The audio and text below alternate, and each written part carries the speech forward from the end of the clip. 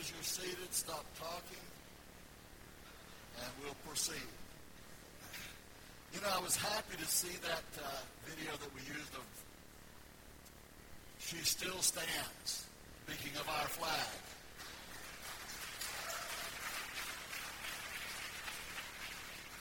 I remember when our former president didn't want to wear a pin like this. He refused to wear the pin like this. In the beginning of his first term, he would not wear this pin until finally he discovered it was politically better to do it. And so then he did. And he always had one after that. We don't wear this pin just because it's a pin and it shows it. It's because we believe what the American flag stands for.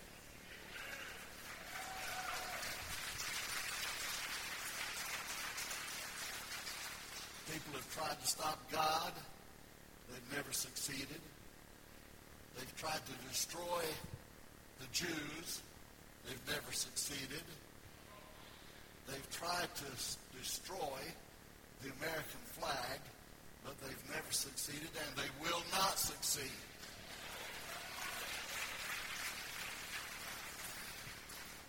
You know, I don't mean to get off on a tangent or a tirade this morning, but I'm going to go ahead and say it anyway. You know, people that want to burn the flag, step on it, trample it, tear it up, defame it, and degrade it in every way. They're not only people who hate the American flag, they're people who hate the United States of America. And we shouldn't give what they have to say any more credence than we give what the radical Islamic terrorists have to say. We don't care anymore what they say than what the terrorists have to say. Because in their own way, they are terrorists, anarchists. Anybody who can't speak and make a point without violence is a stupid, ignorant, dumb person.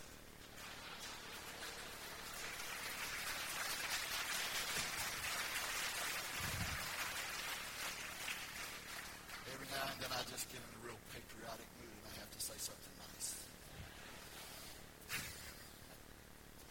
Well, praise the Lord, we're here together this morning in His presence, and it's wonderful to be here. I'm excited that you're here. And I'm so thrilled that we have the opportunity to lift up this book in testimony and word and showing it. If you have your Bible, raise it up and let's testify to it. Amen. This is God's word. Amen. Amen. Now, one more thing before I preach. As the gentleman once said, I'm going to say something important before I preach. And it is this. We have been allowed to adopt a contingent of military servicemen who are in service now. We have one of our men who's a military contractor who is in Afghanistan right now. I pray for him every day, Daniel Nelson. There are other men over there that may be associated with your family in some way or other, but there are men over there that our church has been allowed to adopt. There are things that they need. Right now, just something really simple. I'm going to ask you to bring something simple for them next Sunday morning, and this is what I want you to bring. A prepaid, long-distance telephone card that we can send to those men over there so they will have a way to call home and talk to their family. I don't know what to suggest the amount on the card should be. I would think it ought to be at least $10. I don't know what the cost of calling back and forth is. I know it gets expensive in some ways and sometimes. So if you could bring maybe a $15 or $20 or $25 telephone prepaid calling card, it would be great to have that next Sunday. We will take them and we'll send them to the military platoon that we have adopted over in the Middle East, Near East, and we will be a supporting church for that group of men and women over there serving our country. Christy Canlis has headed up our military liaison ministry. Is there any certain gift card that they need to get? Is any calling card be okay for them? Any long-distance prepaid telephone card. So you could probably get them at Verizon, AT&T. You may get them other places. But just find one and do something for somebody in the military who's away from home. And it would be a great time to send it because Father's Day is coming up very soon. Next Sunday is Pentecost Sunday. 2 Sundays after that's Father's Day. So this is a great time to do that. So I hope that you'll be a part of that next Sunday as we support our military in one more way by doing something nice and considerate for them. God bless you for being here today. I hope you have a wonderful Memorial Day celebration tomorrow. I hope you don't have to work. I do, but I hope you don't. A lot of us have to because we got to get something repaired on all this damage that the lightning did to our church this past week. We're handicapped. If you tried to call the church office this week, you just got nothing but a voicemail because our phones have just been burned up. They sent us new telephones down. Now we find out the wires going to the telephones are burned up by the lightning. And we've got grounds on all this. It's not because we're too ignorant to ground for lightning. We did. It's just at one of those times it just overpowered it all. It got through and did a lot of damage. Didn't burn anything down, thank the Lord for that. But it did handicap us in a lot of ways. No internet this week. The telephone's not working. A lot of damage done in that respect. And I've already told you we're working with our old soundboard today because William and Libby Collins had to leave Saturday when we realized we couldn't get it repaired nearby and drive all the way to Tampa to take that soundboard down there so that they could start working on it. We don't know how long it'll take them to repair it, but we knew if we put it in here, we'd have been waiting even longer than we would if we took it down there. So they just made that trip and sacrifice for you and for our church to get that done. So a lot of folks do a lot of good things that we don't know about and don't appreciate, don't we? I mean, we appreciate them if we know them, but we have to know them. So Christy's lined up. She's the liaison for the military, and we're expanding our outreach to do things for the military. William and Libby took the soundboard down there. Jen Trott came in real early this morning to help us set up the old soundboard so we have sound this morning. So all of those good. We had a lot of volunteers in our church doing a lot of great things. Did you know that? Let's thank all of them. Let's thank all of them. Amen. Including our greeters and our ushers and helpers in every way. Praise the Lord. I'd like to spend a lot of time dwelling in the upper room, wouldn't you? It's a sacred place. Of all the places that I know of that they take us when we go on a trip to Israel, I have never had any guide say to me, this is the upper room where the disciples gathered for the last Passover and where they were on the day of Pentecost when the Holy Spirit fell. I don't know that anybody acknowledges the current existence of that room or remembers it.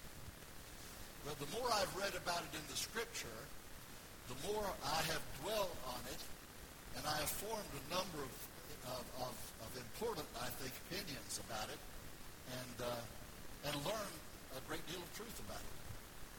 My message to you this morning is dwelling in the upper room. Last week I preached on directions to the upper room. Today it's dwelling in the upper room. And next Sunday, on Pentecost Sunday, the message will be departing from the upper room. The disciples, and many of them, about 120, were in the upper room from the time of Jesus' ascension to the time the Holy Spirit came on that celebratory day, that feast day, the day of Pentecost. At that time, they left the upper room and went out with the message of the Lord Jesus. I'll talk about that departing from the upper room next Sunday, as I said. And today I want to say some things to you about dwelling in the upper room. Last Sunday I tried to make it clear to you that the location, the place, knowing exactly where that upper room was, is not what's significant to us. What is significant to us is the spiritual meaning that is conveyed by what went on in that upper room. I personally believe that the same upper room that is talked about in Acts chapter 1, where the believers gathered waiting for the coming of the Holy Spirit, the promise of the Father, is the same upper room that they were in just a few days before that, a couple of months before that really, when they celebrated the Passover for the last time, and the Lord Jesus instituted the Lord's Supper, commemorating his sacrifice on the cross. There are numbers of reasons why I think the rooms are the same. Both times that those rooms are mentioned in the Gospels and in the first chapter of Acts, it specifies that it was an upper room, on an upper level, a second-story room. And that was where they gathered for their worship and for the significant things that were accomplished there. Both times it specifies that it was a large room. It very clearly says it was a large room in the Gospels. The word large is not an adjective to the room in the book of Acts.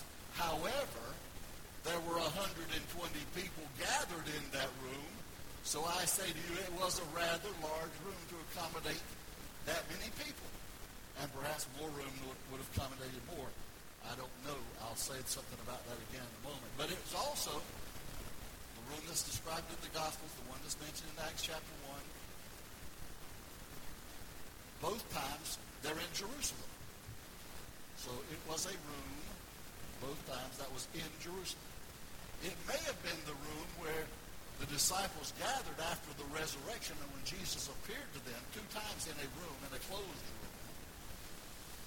One time when Thomas wasn't there, one time when Thomas was there. So it may have been the room where they gathered because they went to a known place for them. They had to gather, they gathered in secrecy because they were afraid of the retaliation from the Jews because this word of Jesus' resurrection was being spread. So they had to go to a place that they knew to go in, a gathering place that was familiar to them. It was also familiar to the 2 disciples on the road to Emmaus, who when they realized they had been with Jesus, immediately left and went back to Jerusalem and found the disciples where they were gathered. So the disciples from Emmaus knew how to go and how to find them. Again, a good reason I think that it was the same room. And so now, in the book of Acts, they are one more time gathered in the upper room, and the scripture says where they were staying. I don't know if that means they were staying there 24 hours a day, but that was their headquarters location for those who were waiting for the promise of the Father to come on the day of Pentecost and fill them with the Spirit and power of His might. So it was a significant place, a significant room. And in that place, the Spirit of the Lord ministered to people and helped them. If you will look at the things that happened the first time this upper room was brought to our attention, when the disciples came together to celebrate the last Passover, as they were led to this upper room by a person that they didn't even know in the city of Jerusalem. They gathered there, and the Lord Jesus was with them. And some parts of that gathering in the upper room were heavenly. They were wonderful. They were glorious. They were uplifting. And some of them were just totally carnal and out of order and out of place.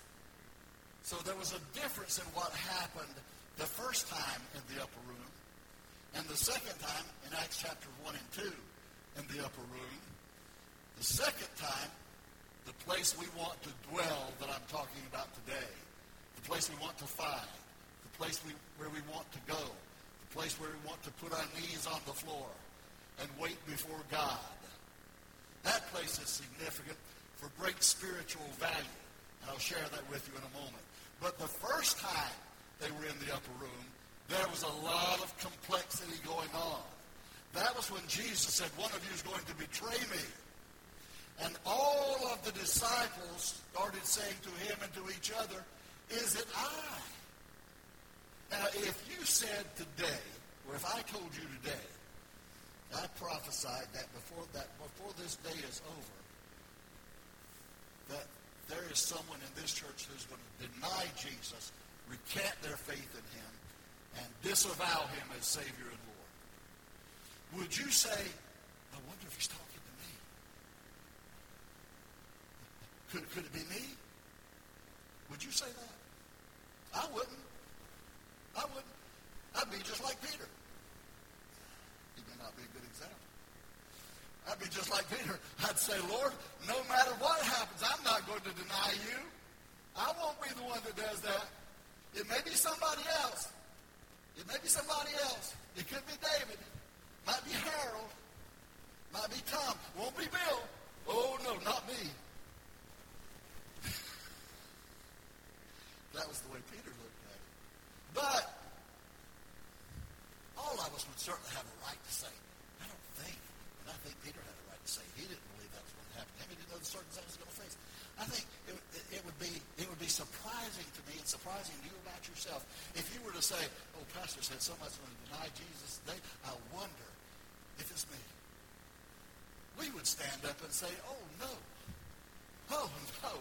I'm going to pray for whoever it's going to be. I believe the prophecy. I believe it's somebody. We'll stand up and pray for whoever it's going to be, but it's not going to be me. And frankly, we ought to take that viewpoint. That's the way we ought to look at it. Our faith ought to be strong enough, and we ought to be solid enough in Him. We ought to be grounded enough to not expect that anything could shake us from the faith that we have that Jesus is Lord. But somebody in that upper room is going to betray Him. And he had already betrayed Him because he had already taken 30 pieces of silver to identify where they could find it. And when Jesus said, what you do, go and do quickly, Judas left. I'm not going to say a lot about leaving, but I'm just going to say he did not any longer want to be in the fellowship of the saints. He did not any longer want to be with the believers in Jesus Christ. He no longer wanted his place in that body. He had cast his lot. He had made his denial. And now he made it official. He was departing from Jesus of Nazareth.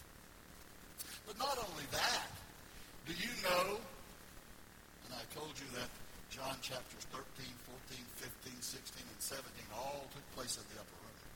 Do you know that in that upper room, now this is a glorious place where Jesus is there at the table. He's breaking the bread and passing the juice of the grape. And he's sharing with people, and he's washing their feet. He's doing great things in ministry, and he's teaching them. Read those chapters in John. He's teaching, he's saying wonderful, powerful things to them. And do you know, in the midst of all of this, the disciples got in an argument? They got in an argument. And you know what they're arguing about? I'm greater than you. I can sing better than you can. My testimony's better than yours. I've done more for God than you've ever done. So why wouldn't I be the leader of the crowd? Why wouldn't I be the head of the parade? All of them wanted to be the head. God, I'm so glad that isn't it back there? So glad they finished all that carnality and disgust back there in those days, aren't you? So glad we don't have people feeling like that today. I don't know what I would do. I don't know how I'd make it if we had anybody feeling like that today. They all wanted to be seen. They all wanted to be recognized. They all wanted to be acknowledged.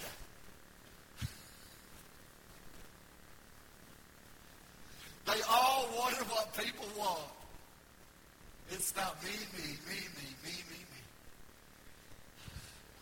And if we're going to have an election to decide who's going to lead this crowd, I'll tell you who I'm voting for. I'm voting for me.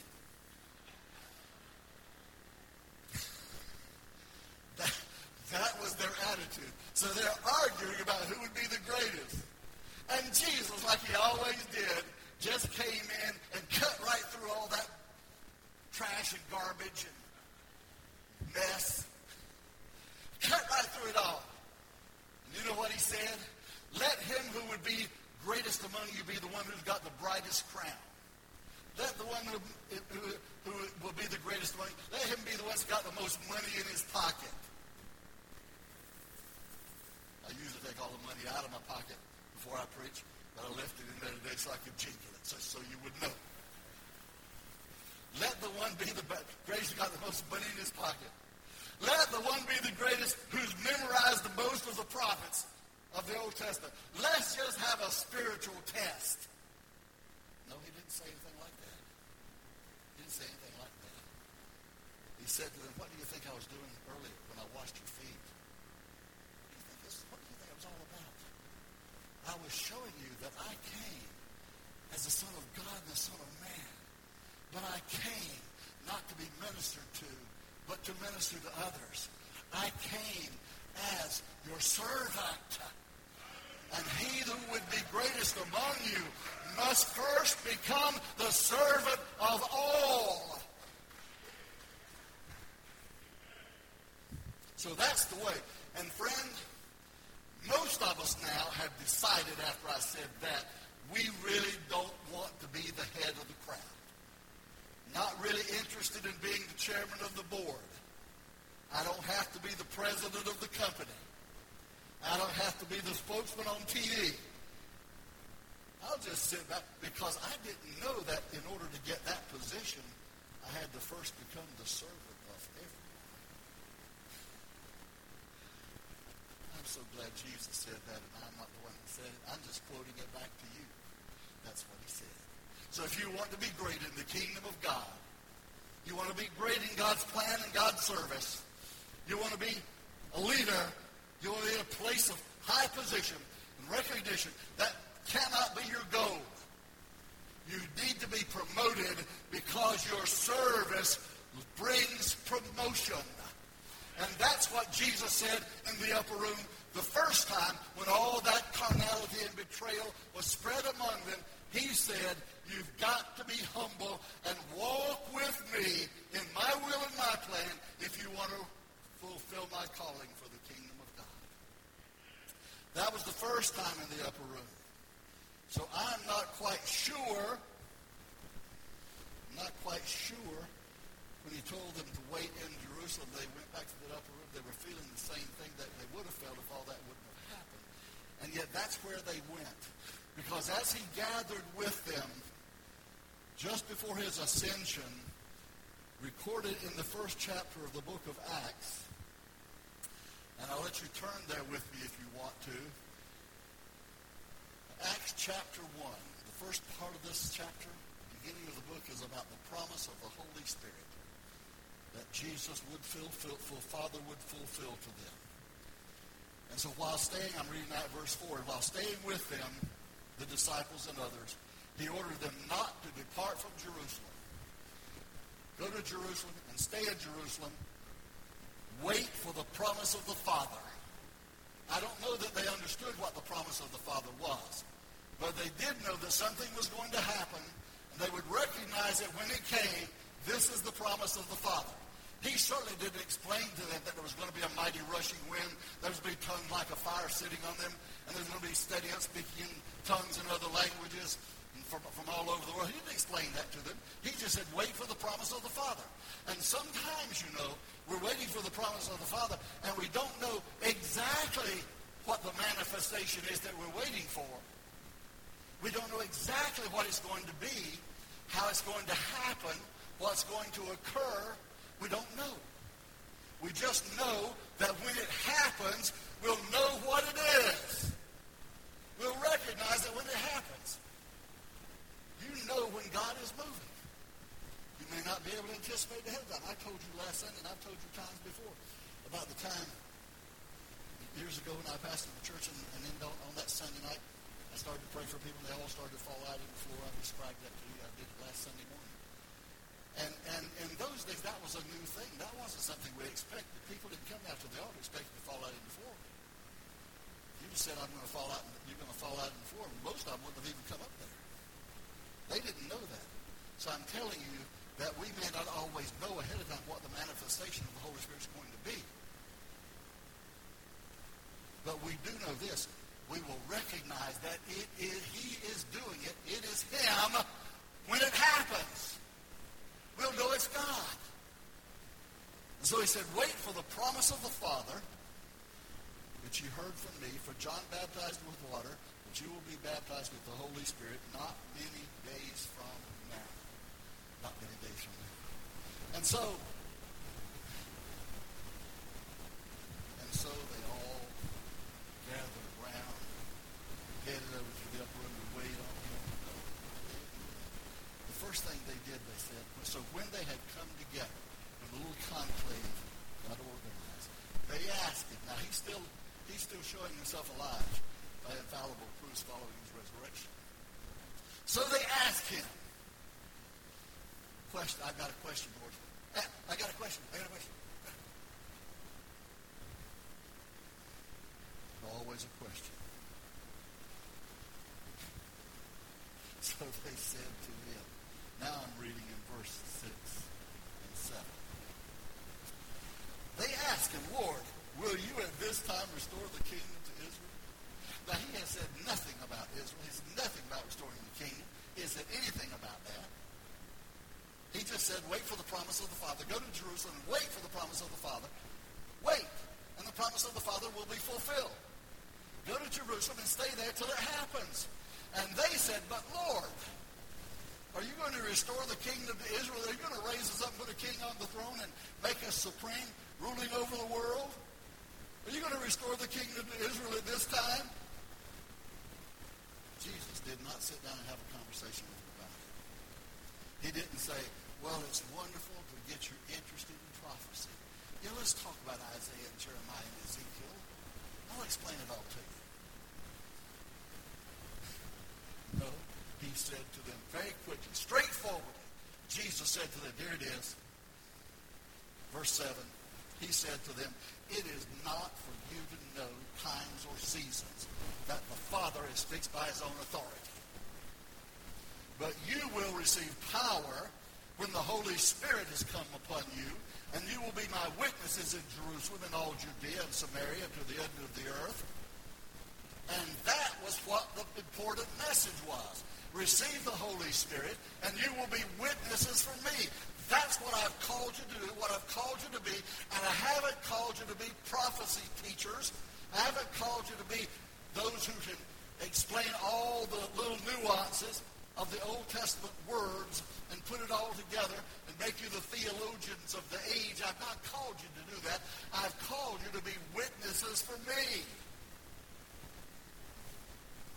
And later on, I'm happy this is in the Bible. Later on, when Peter and John were arrested, it says that the Sanhedrin, the Jerusalem council, were speaking out against them and trying to denigrate them in every way.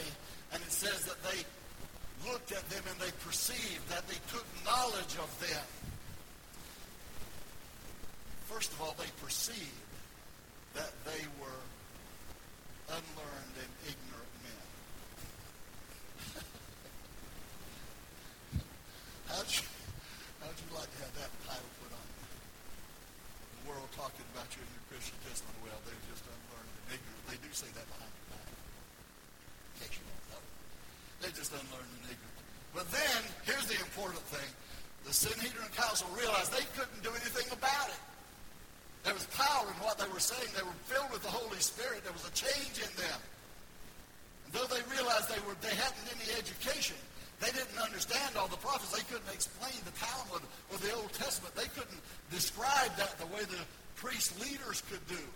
But they could do this. They could testify for Jesus in the power of the Holy Spirit. And something started to happen by the power of God.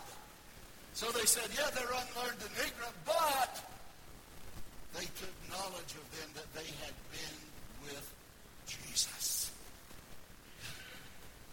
That's what we want to happen. That's what we want to happen. Not let everybody marvel at our education.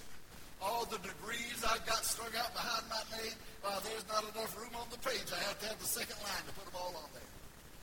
Well, I don't. That's not what's important. What's important is someone speaking the power and anointing of the Holy Spirit, declare the name of Jesus, and people realize Jesus is alive. In these words, I know Jesus is alive, because here's the power of the Holy Spirit making it known through these people, no matter how low a level of understanding and knowledge they may be. So you see, when the Word of God is there, and when God begins to move and manifest His presence, I said a few minutes ago, when He begins to manifest His presence, people know. They may not know what it was going to be like, what was going to happen, but when it does happen, they know this is the power of God. That's what they do. And that's what we want them to know. This is the power of God. So, He told them to wait until they were filled with the Holy Spirit. And when they were filled with the Holy Spirit, they would be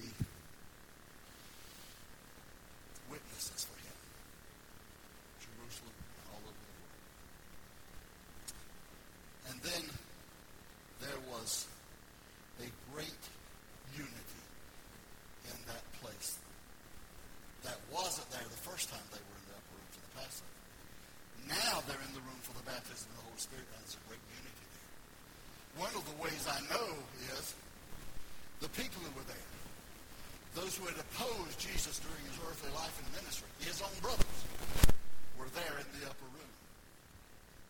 Not only that, there was an election held. Yeah, they held an election. It's a good thing they didn't have television ads and newspaper ads and all that for that election, isn't it? They held an election. And guess what? They were going to decide who was going to be the disciple to take Judas' place. And the vote fell on Matthias. And he was named as one of the apostles. And nobody said he's an illegal apostle. He's a false apostle. It's an illegal election.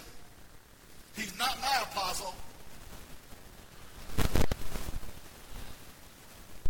Maybe yours, but he's not mine. And he never will be, because I'm a never Matthias.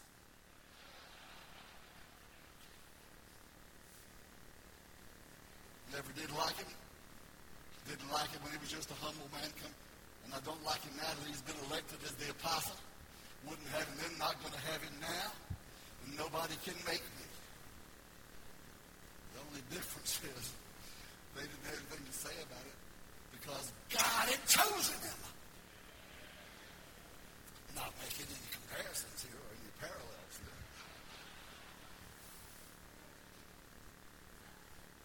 Just trying to preach God's word to you. So they were united for the election of an apostle. And they said, oh, wonderful, Matthias is elected. They all accepted him. Later on, somebody said it wasn't really true because Paul was actually the other apostle.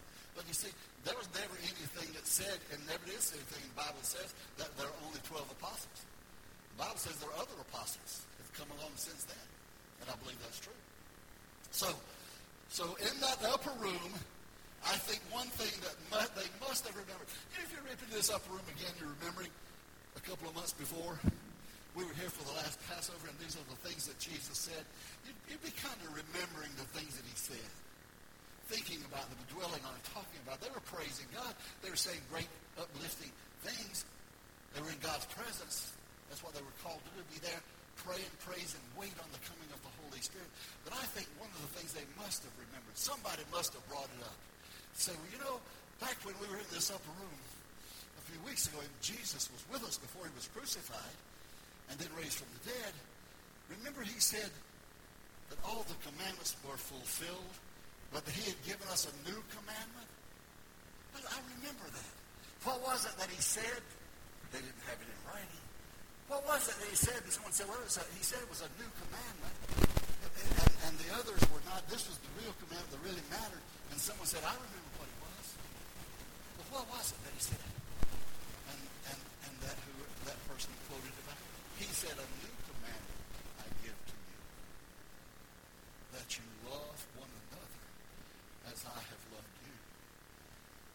And friend, when that happens, the natural result of that, the spiritually natural, the supernatural result of that, is when that happens, we all come into one accord.